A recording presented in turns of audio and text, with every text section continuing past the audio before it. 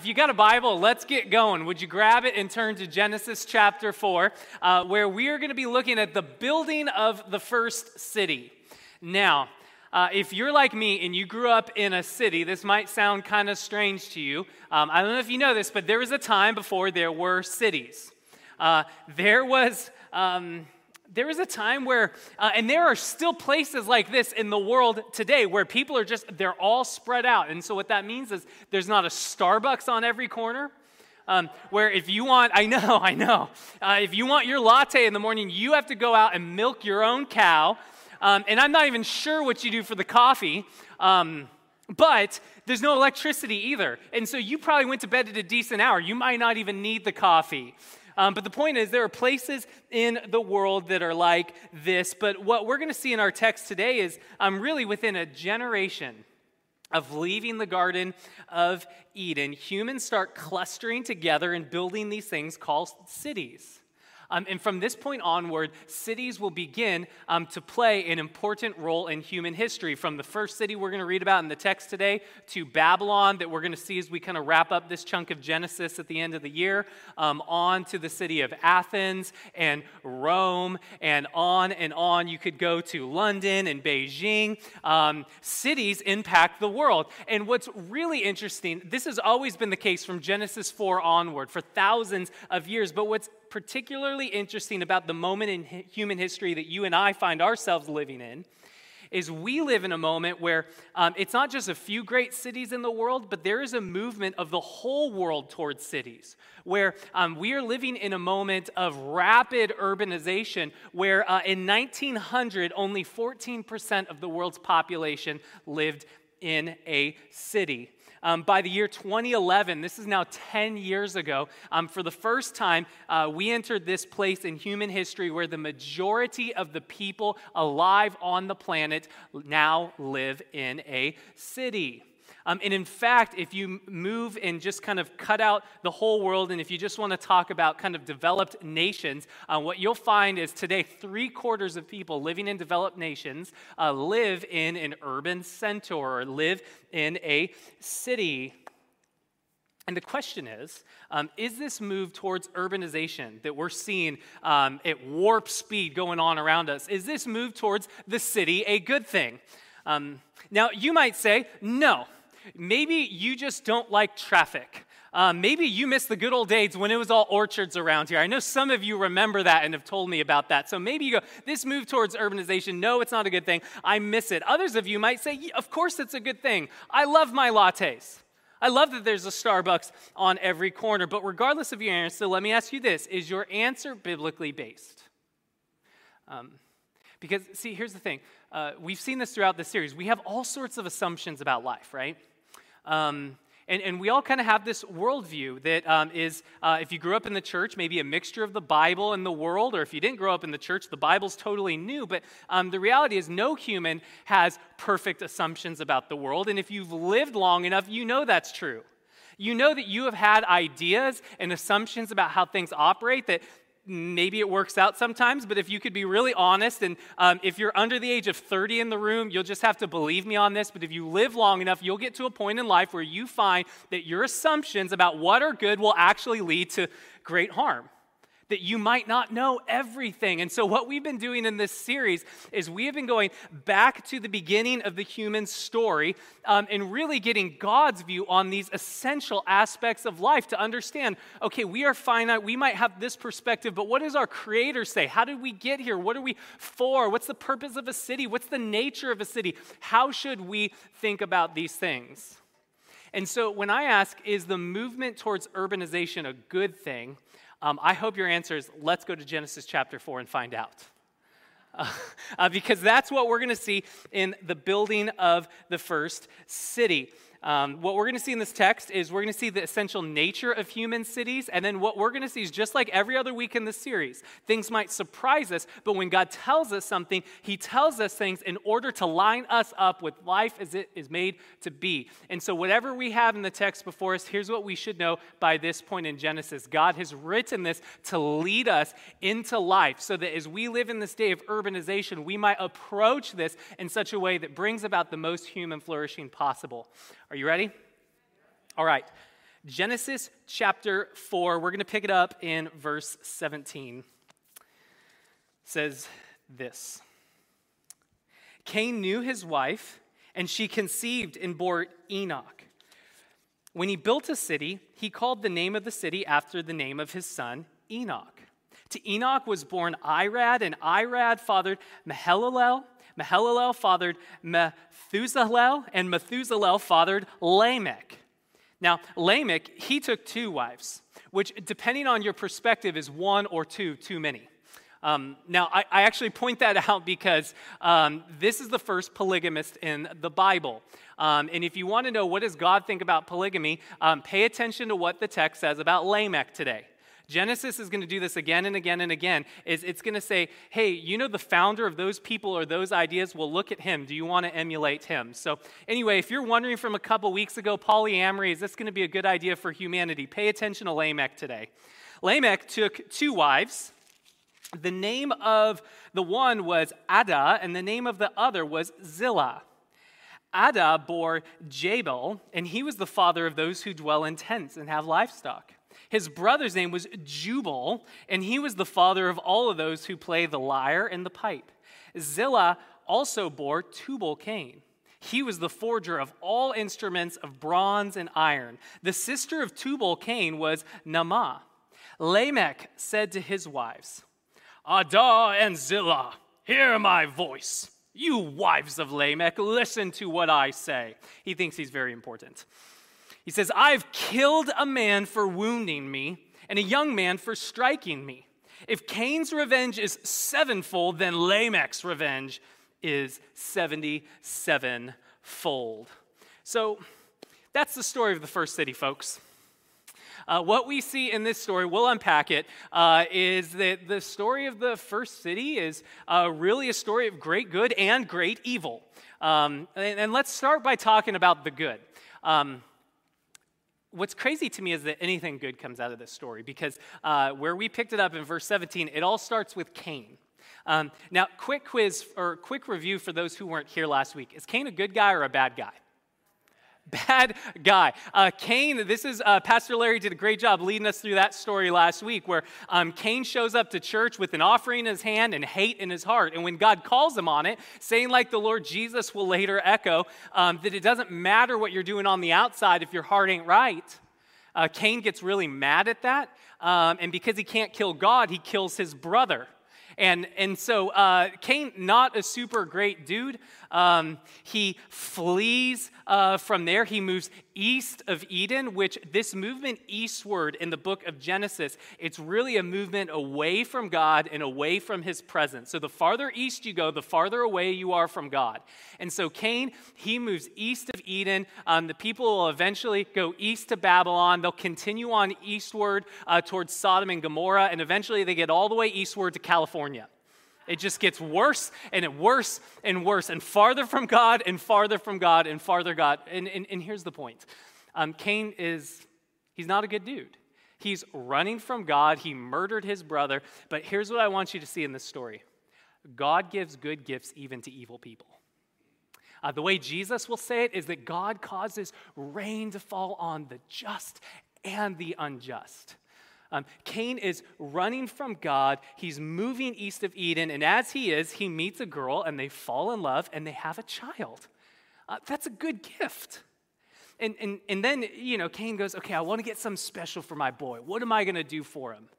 And, all the typical baby gifts, that was just, he was maybe the first hipster. He's like, I don't want to get what all my friends are getting. I want to get them something original. So I'm going to pool all of these humans together, and we together will build this thing called a city. And so that's the gift that he gets for his boy. And apparently building the city took a while because 5 generations pass in verse 18. And these are people that live hundreds and hundreds of years. So a long time passes while Cain is building this city. And you move from, let me pull up some of the names here. I do apologize, I don't have the Hebrew phone book here memorized. But you go from Cain then to Enoch. and then from Enoch to Irad, and then he moves on to a couple of M names that like rhyme but don't, and you're moving on and on and on, all the way until you get to this winner named Lamech at the end of verse 18. So you get 5 generations while he's building this city. And I promise we really will talk about Lamech in just a moment, but before we do that, I want to talk about Lamech's kids, because that's where the narrative really slows down. So after the 5th generation, you get to Lamech, and it's his kids where we really see some detail about what happens in the city. In verse 20, we meet a man named Jabal. Now, he is the father of all of those who tend to livestock. If you were here last week, we saw that Abel was a keeper of sheep. This word for livestock is a broader word. This would include goats and cattle. And so what we are seeing with this man Jabal is in the first city that human culture is developing. That now they not only have sheep, but they have goats and cattle. So they're developing agriculture. There, just use your holy imagination. This might mean cheeseburgers, all right? They don't just have sheep, they've got goats, they've got cattle. Everything is developing. Did I hear an amen over here on the cheeseburger thing? Anyway, so human culture is developing here in the city, and it tasted, I'm sure, very, very good. And then in verse 21, it's not just food. We meet a guy named Jubal. Imagine trying to tell these kids apart in school. Jabal? No, I said Jubal. No, which one is it? Okay, so Jubal is the brother of Jabal, and he is the father of those who play the lyre, which is kind of like a stringed instrument, like a harp, and the flute, the pipe. And so if I could just put that in modern terminology, he invented the guitar and the drums. He's the first musician. He's the father of it all. And so whether it came about many centuries BC or whether it came about fairly recently, I don't know when the guitar was invented. I think men have been beating things ever since history, so drums are probably very, very old. But the idea is this guy's the first musician. He invents instruments, he invents singing and music. And so here in the city, you've got now not only good food and agricultural development, but you have the arts beginning to develop.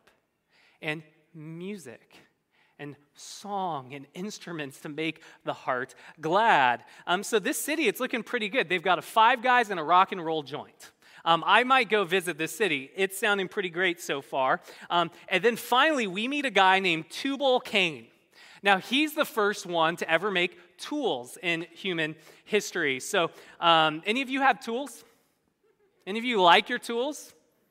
I think I heard the spouse of someone who has tools laugh just now. This is the original Tim Taylor here.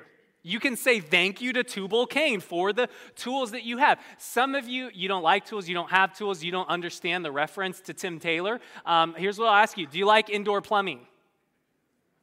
Because it took tools to build that. All right, so you too can thank Tubal-Cain. This is, we're seeing incredible developments in maybe architecture and tools and building. And here's the big idea, what we're seeing in all of these names. There's all this good stuff happening in the city. Human culture is developing. The food is getting tastier. The arts are developing. There's now tools to build more efficiently and skillfully. But at the same time, we see, so this is where I said the first human city, it's a mixture. There's great good there, but at the same time as we see all of this, there is great evil in the city there. And this is where we'll come to our boy Lamech. So he says, if you want to look at it again in verse 23, Lamech says to his wives, Adah and Hilah, hear my voice. You wives of Lamech, listen to what I say. Do you hear the pride in there? This guy thinks he's a very big deal. If I talk like this at home, you'd have to find a new pastor because Karen will be convicted of murder. This would not fly in my home. But this guy, he thinks he's a big deal. To talk about the polygamy thing, we said it a few weeks ago, we're finite beings. He thinks he's not. He thinks he's worthy of 2 lifetimes and 2 people. This guy just, wives of Hilah, listen to what I have to say. So he's very proudful. He's very prideful, not unlike a certain serpent that we met a couple of weeks ago that thought he was smarter than God, that tried to rebel against God. Lamech is kind of following in the way of this serpent who thinks he's a bigger deal than he really is. And comes from the serpent, we see a lot of destruction coming from this man Lamech. He says this, I've killed a man for wounding me, and a young man for striking me. Here's what I'll say about that. We don't know the exact circumstances of these scenarios. But what we can deduce from that is apparently that there's violence going on in the city. Like maybe you could argue, well, maybe the man wounded him by accident. Maybe he meant with words like sticks and stones. Those can break my bones, but words can never hurt me, except we all know that's not true. And maybe he was wounded with words. You could maybe argue that one, although I think that's a very modern argument. I don't know that you can argue the striking him one. I don't know of a lot of circumstances where a fist just accidentally flies into another person's face without the intent to strike them to do that.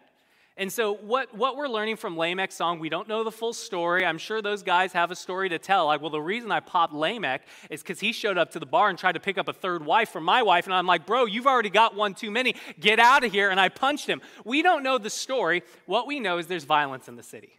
What we know is people are sinning against one another.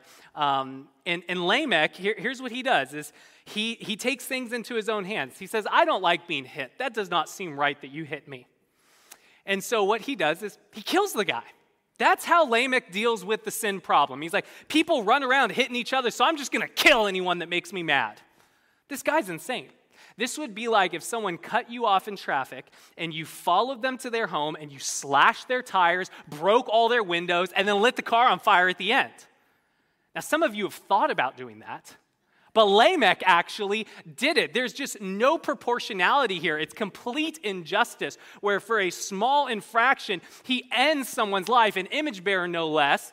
And we're meant to look at this with horror. Like, what is going on in this city? People are sinning against one another, hitting one another. And then this Lamech guy is a particular level of crazy, where he responds to the slightest insult with murder and death and violence. And the crazy thing is, he not only does these things, he actually brags about it. So I want you to just back up a few verses. Last week we saw Cain killed his brother. At least he was smart enough to try to hide it. Now, trying to hide from eternal, immortal, like God is maybe not the smartest strategy, but at least he knew this isn't something I should be proud of. But here we go, a few generations later, 5 generations later, within the same chapter of Genesis, we see humanity goes from not only murdering people unjustly to murdering people unjustly and bragging about it. He says, you know that mark that God put on Cain? Wives of Zillah, or wives of Lamech. I wonder what they said about him when he wasn't around, by the way. Anyway, he says, wives of Lamech, that mark that God put on Cain and how his revenge is 7-fold? Well, I've killed so many people, my revenge is 77-fold. The first polygamist, everyone. And if you're still wondering what God thinks about all of this, Jesus in Matthew chapter 18, verse 22 will actually mock Lamech. So if you're being kind of harsh on the guy, just following in the example of the Lord Jesus, I think it's very good to mock sin and to love sinners. What Jesus says in Matthew 18:22 is he's asked, how many times should we forgive somebody? And his answer to that, how many times should I forgive someone when someone wounds me or strikes me? What should I do about that, Jesus? And he says 77 times. This would be the moment, if you're watching The Office, that Jim looks into the camera like, 77. What Jesus is doing there is he knows this story in Genesis. It's no random accident that in the context of forgiveness for small transgressions, his answer is 77. What he's saying is that Lamech, he thought he was so tough. Like, I killed more men than Cain. Like, I was around back then. He wasn't tough. He was an insecure man that tried to mask all of his insecurity by using and abusing women. He went out and killed people unjustly. And you know what? If you really want to be strong like Lamech thought he was, why don't you go around and in the same way he was vicious, why don't you go around and have grace and forgiveness 77 times and show true strength? But this idea is lost on Lamech. He thinks true strength is on revenge and on vengeance and pushing other humans down, not on forgiving and healing and lifting others up. And so Jesus is like, whatever you do when someone wrongs you, don't be like Lamech. Do the opposite of that guy. So when it comes down to how many people should I marry, do the opposite of Lamech. When it comes to what do I do when someone wounds me, do the opposite of Lamech. Do the opposite of Lamech. Don't kill a man for striking you. In fact, true strength requires forgiveness and grace. If you want to be as strong as Lamech thought he was, forgive 77 times. But it's all lost on Lamech. This guy, he thinks the world will be made right through taking justice into his own hands. You know, the Bible will actually say, what do you do when someone strikes you? See, Jesus' call is actually very radical. The Mosaic Law will say, here's what you do to make restitution when someone strikes you. This guy goes way off the reservation.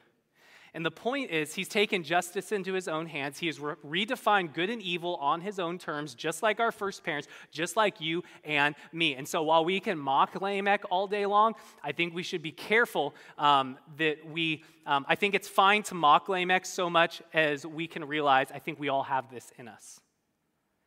And maybe you don't have multiple spouses, but maybe your pride expresses itself in other ways. And so while we can all laugh at Lamech, I think we should laugh at ourselves too and come to a place of humility and repentance, because he's not so different from us. And so even as human culture is progressing in the city, you've got humans themselves are kind of devolving. They're becoming less and less what they were made to be. So the city is this place of great good, but also great evil. There's violence, and there's guys like Lamech there. Like, what's going on? And I would submit to you, the reason that we see this tension of great good and great evil is because there are image bearers in the city. Lots of them, in fact. That's really at the essence of what a city is. Cities come in different shapes and sizes. I doubt that Kane City looked much like Concord or Oakland or San Francisco or London or Tokyo or any of the cities that we know today. They probably didn't have skyscrapers and buses, but the Hebrew word translated city, really the essence of what that word's referring to is a fortified space, so somewhere with clear borders where people cluster together and live in close proximity with one another. That throughout human history has been kind of the core of what we mean by city. So a city is where you have a large concentration of humans, and what that means is, by definition, what you get in a city is a greater concentration of image bearers than you would otherwise have in a rural area. And that comes with great advances in the culture. Because remember what we saw on page 1 of the Bible. Humans have been made as God's images in the world.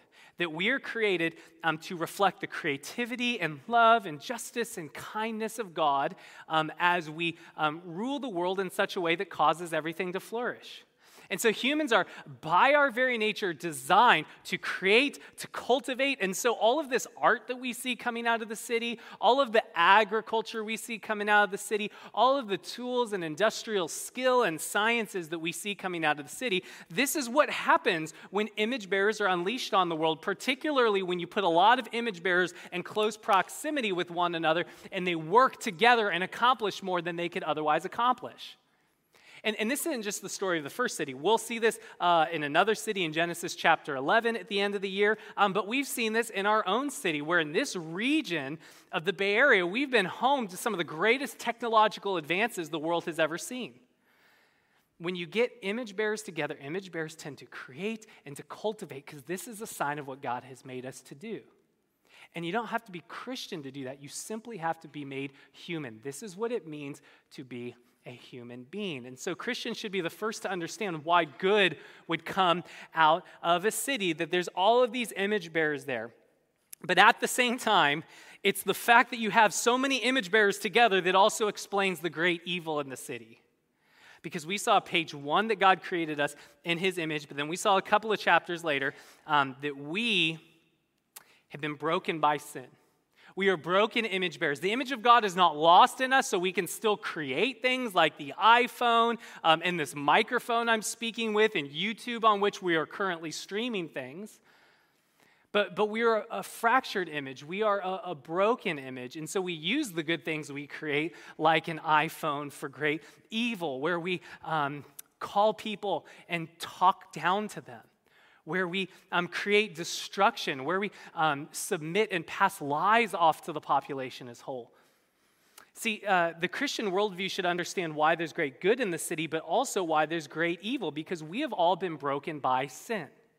And what we said a couple of weeks ago is sin has broken us holistically. So it's not just our relationship with God that's broken, but cut off from a relationship with God, Cain and all the other humans since that have moved into a city, they kind of come together and try to do for themselves what God was supposed to do for them. And so they create more efficient means of agriculture. Let's try to rely upon one another. But the problem is, it's not just our relationship with God that's broken, it's our relationship with one another that's broken. And so when you put people in close proximity with one another, they fight. Brothers get into a fight. Sometimes it ends in murder, oftentimes in anger, which Jesus is going to be like, hey, same root, guys. People strike one another and wound one another, and then some people like Lamech will come along and be like, hey, this doesn't seem right. You know what I'm going to do? I'm going to take justice into my hands and just kill everybody so that there can be no more wounding and hitting and sinning, and it'll just be me and my couple wives left over. There's great evil in the city because there are humans in the city, and humanity, ever since the fall, have been bringing the stench of death into God's good world ever since. Now again, this is the tension of Genesis. We're image bearers, we have potential, we can create good. The world is not as bad as it could possibly be, but we are broken, we are flawed. We cannot help but fight and bite and devour one another, and that's exactly what we see in the city. And so this isn't just the story of the first city, this is the story of every city, because every city is fundamentally the same. It's a place where the human condition is magnified because of the concentration of the humans there, for good and for evil. So the city is a place of great good and great evil. It's a mixed bag. So to return to our question then, is the movement towards urbanization good or bad? Some of you are like, this is a trick question. Yes, that's how to answer it.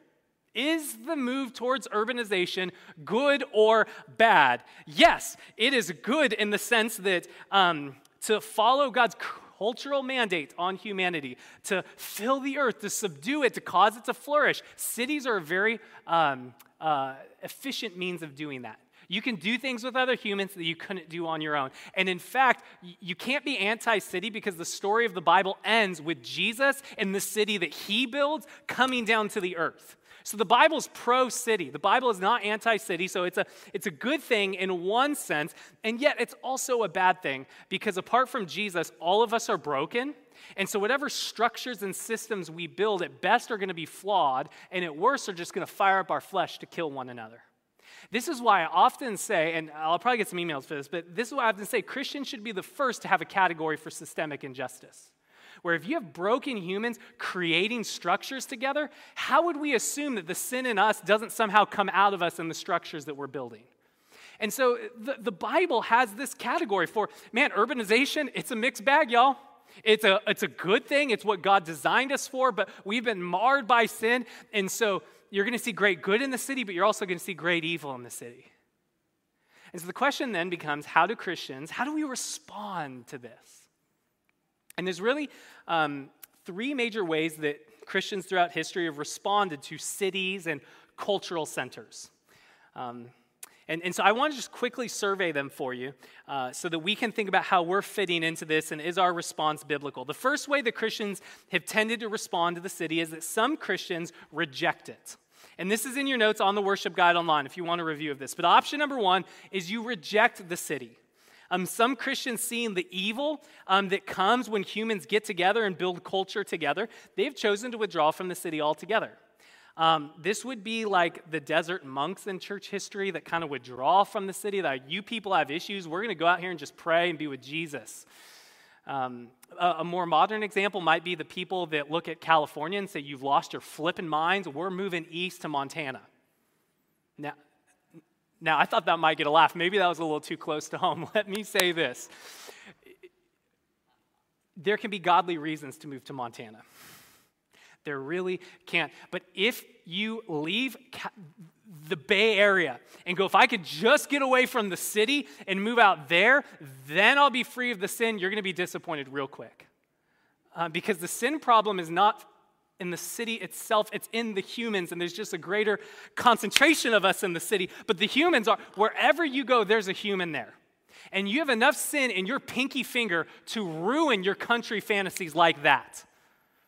So if you're in the process of moving to Montana right now, the Lord bless you as you go, make you a blessing. What I'm saying is we should not flee the city thinking if I could just get out of the city, I'll get away from sin. Do you see the distinction that I'm making there? Because if you do that, not only is it unrealistic, I would also submit to you, you're going to miss out. I grew up in the Bay Area. When I graduated from college, I got out of here as quick as possible, as fast as possible. I moved to a small town in the Midwest where our bragging rights was we had a Target. And here's what I'll tell you from that experience. If you leave this place, you're going to miss out on the agriculture, the arts, the sciences, like the things that make the city unique and cutting edge. You will miss out on those things. Now, some of you are like, I've had quite enough of the arts and the sciences of the city. I'm good to go. Okay, I'm not going to argue that point too hard, but I'll submit that for those that found that interesting. Here's what I will say. More importantly, the Bible will say is if Christians flee the cities, we will miss out on the mission of God. Because, what did we say? Cities are a place where there's lots of image bearers clustered together. That means that the harvest is plentiful here, that there's people that God loves in this place that don't know Jesus that need to hear the good news. Now, I'm not saying that's not true of the small town I moved into after college. In fact, I'll say it was in Iowa. I don't know why I was hiding that piece of my story there. I met a pastor friend now in Iowa through Converge, and he's giving his life to planting churches in towns of less than 5,000 people. And I think that's awesome. People everywhere need Jesus, y'all. Like, there's a big enough world for us to spread around and be on mission everywhere. So I'm not saying that people in rural places don't matter. What I'm saying is if all Christians flee the cultural centers for the urban places, how are people here going to learn about Jesus? And what a mission opportunity we're leaving behind. And so God may call you to Iowa. He may call you to Montana. God bless you as you go. But don't run from this place thinking the grass is greener if God has called you to be here. Because what we see in the book of Acts is that the early church moves into the city, preaches the gospel in the city, and reaches people in such a way that goes on to impact the world. And that's our legacy. If we would just get in the game. And so it doesn't make you a Christian if you reject the city. I think you just miss out if you reject the city.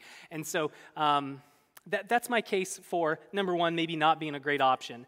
But then that leads us to number two. Some Christians, realizing that there is good in the city, realizing there is opportunity in the city, stay in the city, and rather than reject it, they receive it. They take the city just as it is, full stop. They look at the advances in arts and architecture and food, and they look at all of these things and say, man, culture is producing all of these great things. Humanity must be on this upward axis towards progress. And so they begin to conclude, if culture's saying it, it must be good.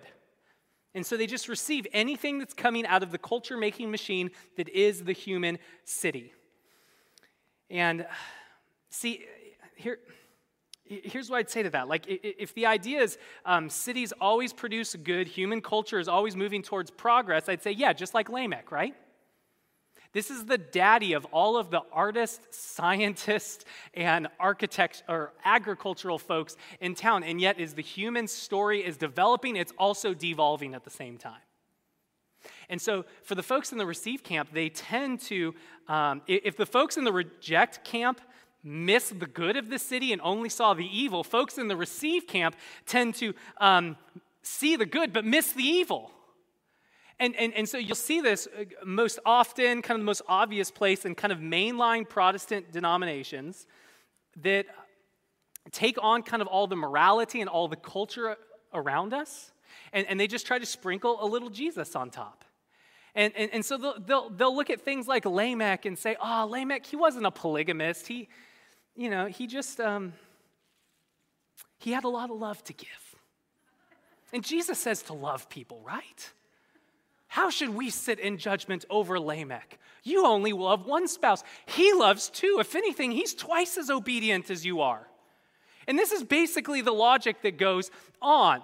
And here's what I'll say, because I could go on and on about this. What I will say is, if you embrace the ways of the city more than you embrace the way of Jesus, if you allow the city to cause you to look at God's word and what Jesus has said with skepticism and go, good grief, I can't believe Jesus said that. If he were here today, he'd want a do-over. The second you begin to do that, it becomes very obvious whose disciple you are. And so this is the option that I think it's not only missing out, it's particularly dangerous. And you see it because the folks in this camp, the mainline Protestant denominations, the fruit of this movement tends to be they sprinkle a little Jesus on top for a while, and then they end up denying Jesus' name even in the end. And so this idea of reject, I think you miss out. This idea of receive, it really kind of puts you in a different faith position where culture is God and Jesus has to get in line behind the culture. And culture's moving forward and Jesus just needs to get in line behind him. And neither of these folks, I would say, are very good options. Because in the first option, you miss out on culture, you miss out on the mission of God. And the second option, we all become like Lamech and we celebrate it, saying, look at how far we've come. Look at how many people we've killed, how many people we've slept with. We are so great. Neither are a very good option. And this is kind of the world we live in today. You could almost... this might get me in trouble, but you could almost kind of draw political parties from those two. Reject it or receive it. And the Bible gives us a compelling third option. You don't have to reject the city all out. You don't have to receive it all out. There's a third option that we see in the person and work of Jesus, and that is to redeem the city. What this means is you find what's good in human culture and you connect it to its proper ends. And so, for example, King David will take the lyre that was invented in the text here, and he will use it to praise God. He will use it to sing God's praises, and the Psalms will say, do more of that. Take the lyre, take the harp, praise God's name. We don't know if Jubal loved God or not, but we do know that you could use what Jubal created for great ends. Similarly, the people of Israel will take the tools that Tubal-Cain built or created, and they will build the temple and the tabernacle where God could dwell among them. What we see in the story of the Bible, particularly in the person and work of Jesus, who is a carpenter and works with tools, is that it doesn't matter who invented this stuff. If the stuff is good, it can be used for good purposes. And so to redeem the city would to be on the lookout for what's good, to not take a posture of skepticism, which is so often the case in church, that we take a posture of skepticism towards the world and say, I don't know if we can have drums in church. That's what Van Halen does. We don't want to be like that here. AC/DC has electric guitars. We can't do that here. And if you're not laughing right now, it's because you didn't grow up during the worship wars or live through them. So we don't want to have this skeptical posture towards the world because, can I just say this? Don't try to be more spiritual than the Bible. The Bible looks at instruments that are created by people and says, hey, you know what? Let's use that to praise God. And so we're going to do that at the end of service today. We're going to take guitars and drums and we're going to shout God's praises and it's going to be awesome. We're going to follow in the footsteps of Israel and Jesus and all God's people that would follow in that way. And so, you look for what's good in the culture, and then you connect it to its proper ends. So Van Halen's singing about girls, which the Bible would say there's something lovely about a loving relationship. But you know what's even better than that is the love of God. And so let's connect it to its ultimate end. Let's write some of the most creative music. That's why, it pains me sometimes when churches are the places of the worst art in town. What I love about our church is Pastor Phil and the team here have some of the best art in town. Where some of the stuff he's put on, yeah. I listen to that in my car. I think that's cool. I'm not embarrassed to invite my friends to church. It's a cool gift that God has given. And we're able to point and show the ultimate expression, then better than crowd surfing at a rock concert, which I have done, is lifting your hands in praise to the one who made everyone in the room and is receiving your worship through Jesus Christ in that particular moment. So we take what's good from the culture and we point it to its proper ends so that the world might look at us and say, hey, you guys got something going on over there. They might see how we use the guitar. They might see how we use our iPhones. They might see how we use, depending on how Baptist you are, wine and say, you're enjoying that in a way we'd love to. But we are not enjoying that all the time. We have ups and downs with that. You guys seem to, I don't know what you think about wine. What I will say is that Jesus enjoyed wine in a perfectly sinless, loving, godly way. And what if we could look at him and say, wow, that's using it, right? That's what the church is supposed to be, that we're to take what's good and we point it to its proper ends.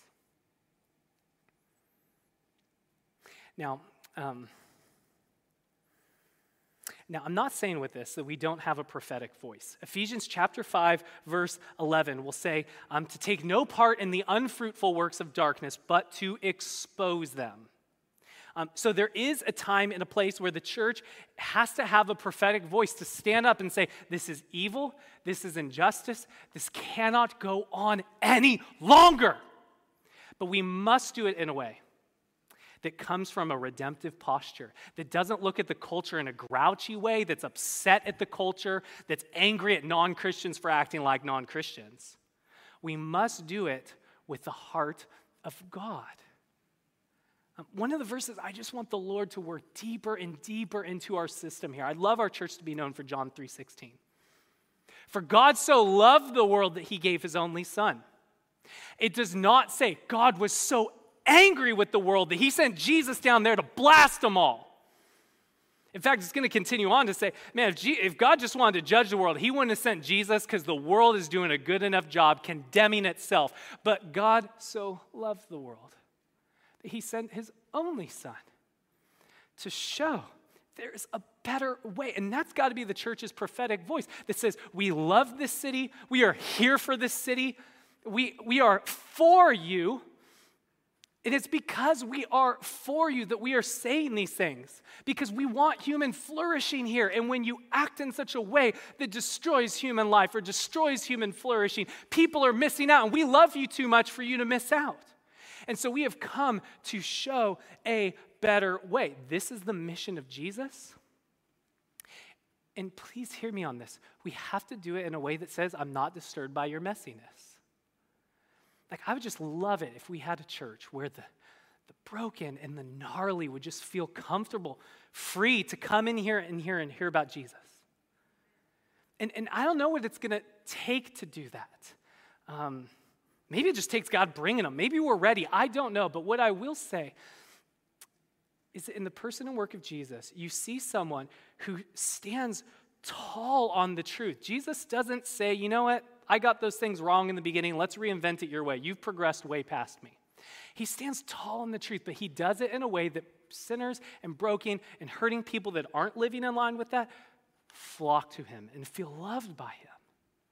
Because he does it with a redemptive posture. He doesn't do it to judge or to be crusty or to blame them for everything that's gone wrong in the culture.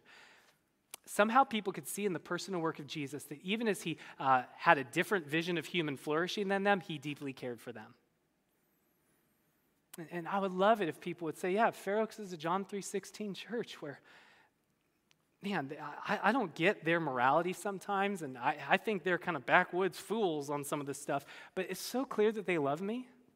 And I can't deny that they seem to be more alive than I am. I don't intellectually know what to do with it. And so I'm going to keep coming and relating to these people and learning about it, because this is the mission of Jesus. He comes among us in our messiness. He's not disturbed by our messiness. He moves toward us in the mess. So we can't say you have to clean your life up before you come in here. You can't come in here dressed like that or with that person. That's not how Jesus operated.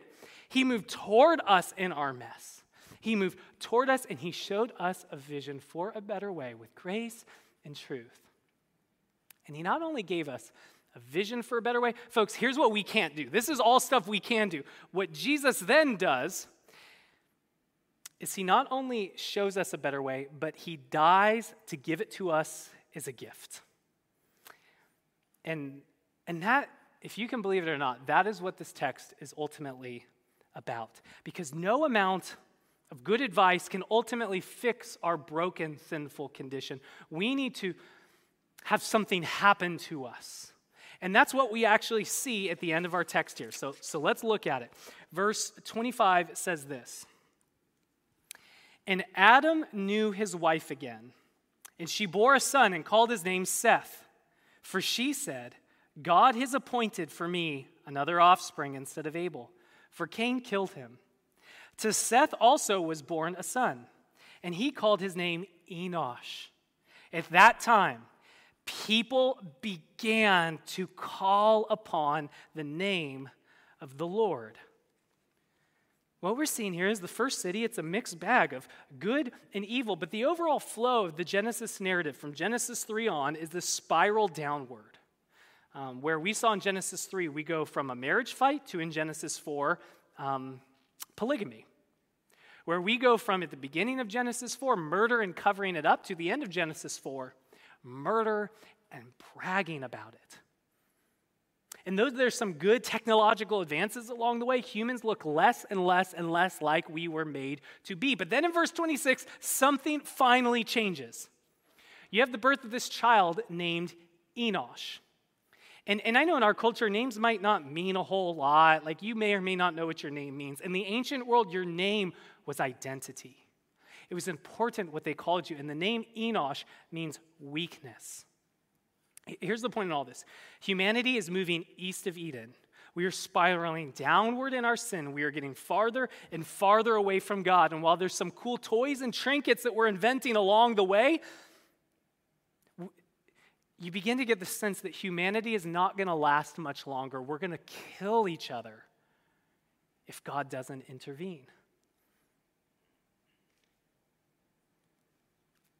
And people move into the city in hopes of safety. It's so violent out there. Maybe I can move into the city and find safety here. But what they find in the city is violence in the streets. There's wounding. There's hitting going on. There's this crazy dude named Lamech running around carrying out vigilante justice. And so they move into the city saying, maybe the arts can save us. Maybe the sciences, maybe these things, if we can just pull our resources together, can fill the God-shaped hole in our heart. But none of it works. In fact, the very place that was promising safety to them delivers murder to them. The very place that promises you can be like God, you can fill that God-shaped hole in your heart. When we get to Genesis 11, we'll see in the next city, it fails on that promise. It takes them in the opposite way, that by trying to fill that God-shaped hole in your heart, you're missing out on the one true God who can. And so after all of this failure, in verse 26, there's born a child, and they name him Weakness. Can you imagine if that's your name? Hey, what'd your mama name you? Weakness. She had high hopes for my life. They named the child Weakness. But here's the thing. It's because they realize that all this city building can't save us.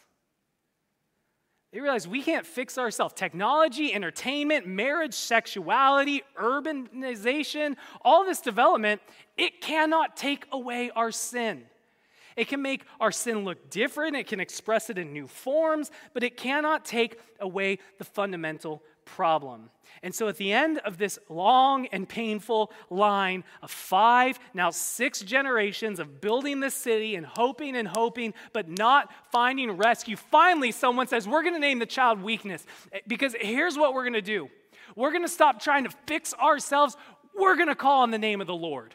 We're going to ask the creator of all things. This is like the one thing we haven't tried. We've tried everything to fix the sin problem, but we haven't asked him to do it. And so they named their child Weakness, and at that time, people begin to call upon the name of the Lord, and revival breaks out. If you look at Genesis 5, I'll encourage you to read it this week. It's kind of like the Hebrew phone book. You'll see a very long genealogy. The point is this, though, look at the numbers. Human life continues. Human life goes on. People live meaningful and good lives on the other side of this. A revival breaks out in Cain's city because people begin to call on the name of the Lord. And how does God, we're going to see in Genesis how God begins to work that out. Next week, we're going to look at Noah's Ark and what God does to save a people then. But the way that God ultimately answers the call that began in Genesis chapter 4 is by sending a baby whose birth that we just sang about.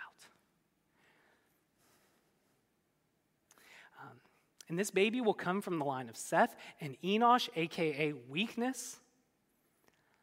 And in what looks like weakness to the world, this baby will grow up and save the world. In a moment that looks like defeat on the cross, Jesus will accomplish his greatest victory. And it's through the offspring of the one called weakness that we finally get one to crush the head of the serpent, to undo the work of all of the sin in this place. And the point in all of this is this: the way that we get renewal in our day and in our city is the same way they did, by calling upon the name of the Lord. We just know his name now, Jesus. That we have to recognize that we are like Lamech in this story. We're not the people calling on the name of the Lord. We're not born in that condition. We're born like Lamech, where we are prideful, we are boastful, we brag about our sin, we use and abuse others. And we might do it in a way that looks very religious. We might do it in a way that looks very irreligious. But fundamentally, we are all like Lamech. And Jesus is the anti-Lamech. He comes and says, if Lamech is on this forever vengeance spree, I'm on this forever redemption spree. I'm here to forgive and to show love and grace and mercy, because what I know that Lamech never figured out is that love, grace, and mercy have the power to melt the hardness of the human heart. And I know that by dying in your place for your sins, I can give you a new heart that can actually be an agent of renewal and redemption into all of the cities and places I send you, until I come back and bring the perfect city down that you were truly made for, and we can laugh and sing in that city forever. And so what I want to do is, I want to close with a quote from one of the church fathers named Augustine.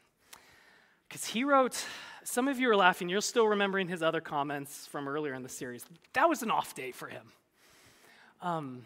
Augustine wrote a book called The City of God, where he's trying to help us think about cities and how do Christians interact when we're citizens of the city that we read about in the last book of the Bible. But we're living in these citizens that are ruled by the spiritual powers of darkness and humans that may or may not love Jesus. How do we live in this space between these two cities? And here's what Augustine says, and I just want to close with this. He says this, speaking of the heavenly city that is to come: who can measure the happiness of heaven, where no evil at all can touch us, no good will be out of reach, where life is to be one of long, loud, extolling God. God will be the source of every satisfaction, more than any heart can rightly crave, more than life and health, food and wealth, glory and honor, peace and every good, so that God, as St. Paul has said, may be all in all. He will be the consummation of all of our desirings, the objects of our unending vision, of our unlessening love, of our unwavering praise. In the everlasting city, there will remain in each and all of us an inalienable freedom of the will, emancipating us from every evil and filling us with every good, rejoicing in the inexhaustible beatitude of everlasting happiness, unclouded by the memory of any sin or sanction suffered, yet with no forgetfulness of our redemption, nor any loss of gratitude for our great Redeemer. And surely, in all that city, nothing will be lovelier than this song and praise of the grace of Christ, by whose blood all there were saved. On that day we shall rest and see and love and praise, for this is to be the end without the ending of all of our living. That kingdom without end, the real goal of our present life. If you've placed your faith in Jesus, and called upon his name and said, I am like Lamech, I bring brokenness into this world, would you redeem me from my brokenness? And that is the day you are headed towards.